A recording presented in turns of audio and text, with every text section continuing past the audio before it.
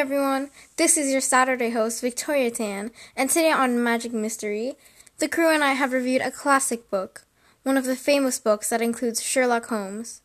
Any idea? If you haven't guessed it yet, which you probably haven't, we chose The Valley of Fear by Sir Arthur Conan Doyle.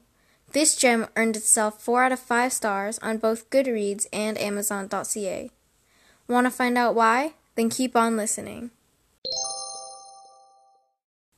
Arthur Conan Doyle wrote The Valley of Fear about Sherlock Holmes and his comrades investigating the murder of Mr. Douglas. The murder was rather odd, though, and obviously they wanted to dig deeper and find out the truth. Was Mr. Douglas really dead?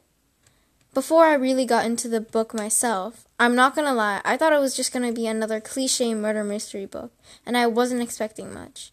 But I stand corrected.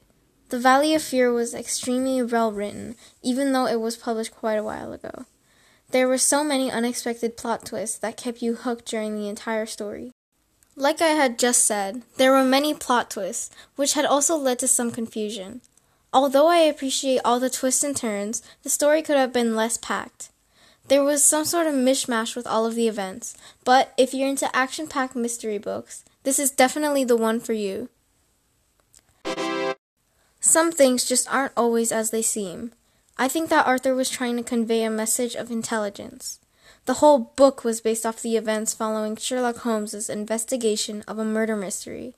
You could tell that the characters were all really smart and knew what they were talking about, but Sherlock Holmes just stood out. He could have just closed the case and presumed that Mr. Douglas was dead, but instead he evaluated the situation with elegance and led the investigation team with courage. Even though Sherlock Holmes was one genius, he couldn't solve the murder on the spot, which led to the main problem. People were assuming that Mr. Douglas was dead, but the investigators were trying to keep it on the low. Before this tragedy appeared unto Douglas, he was already into a lot of bad things.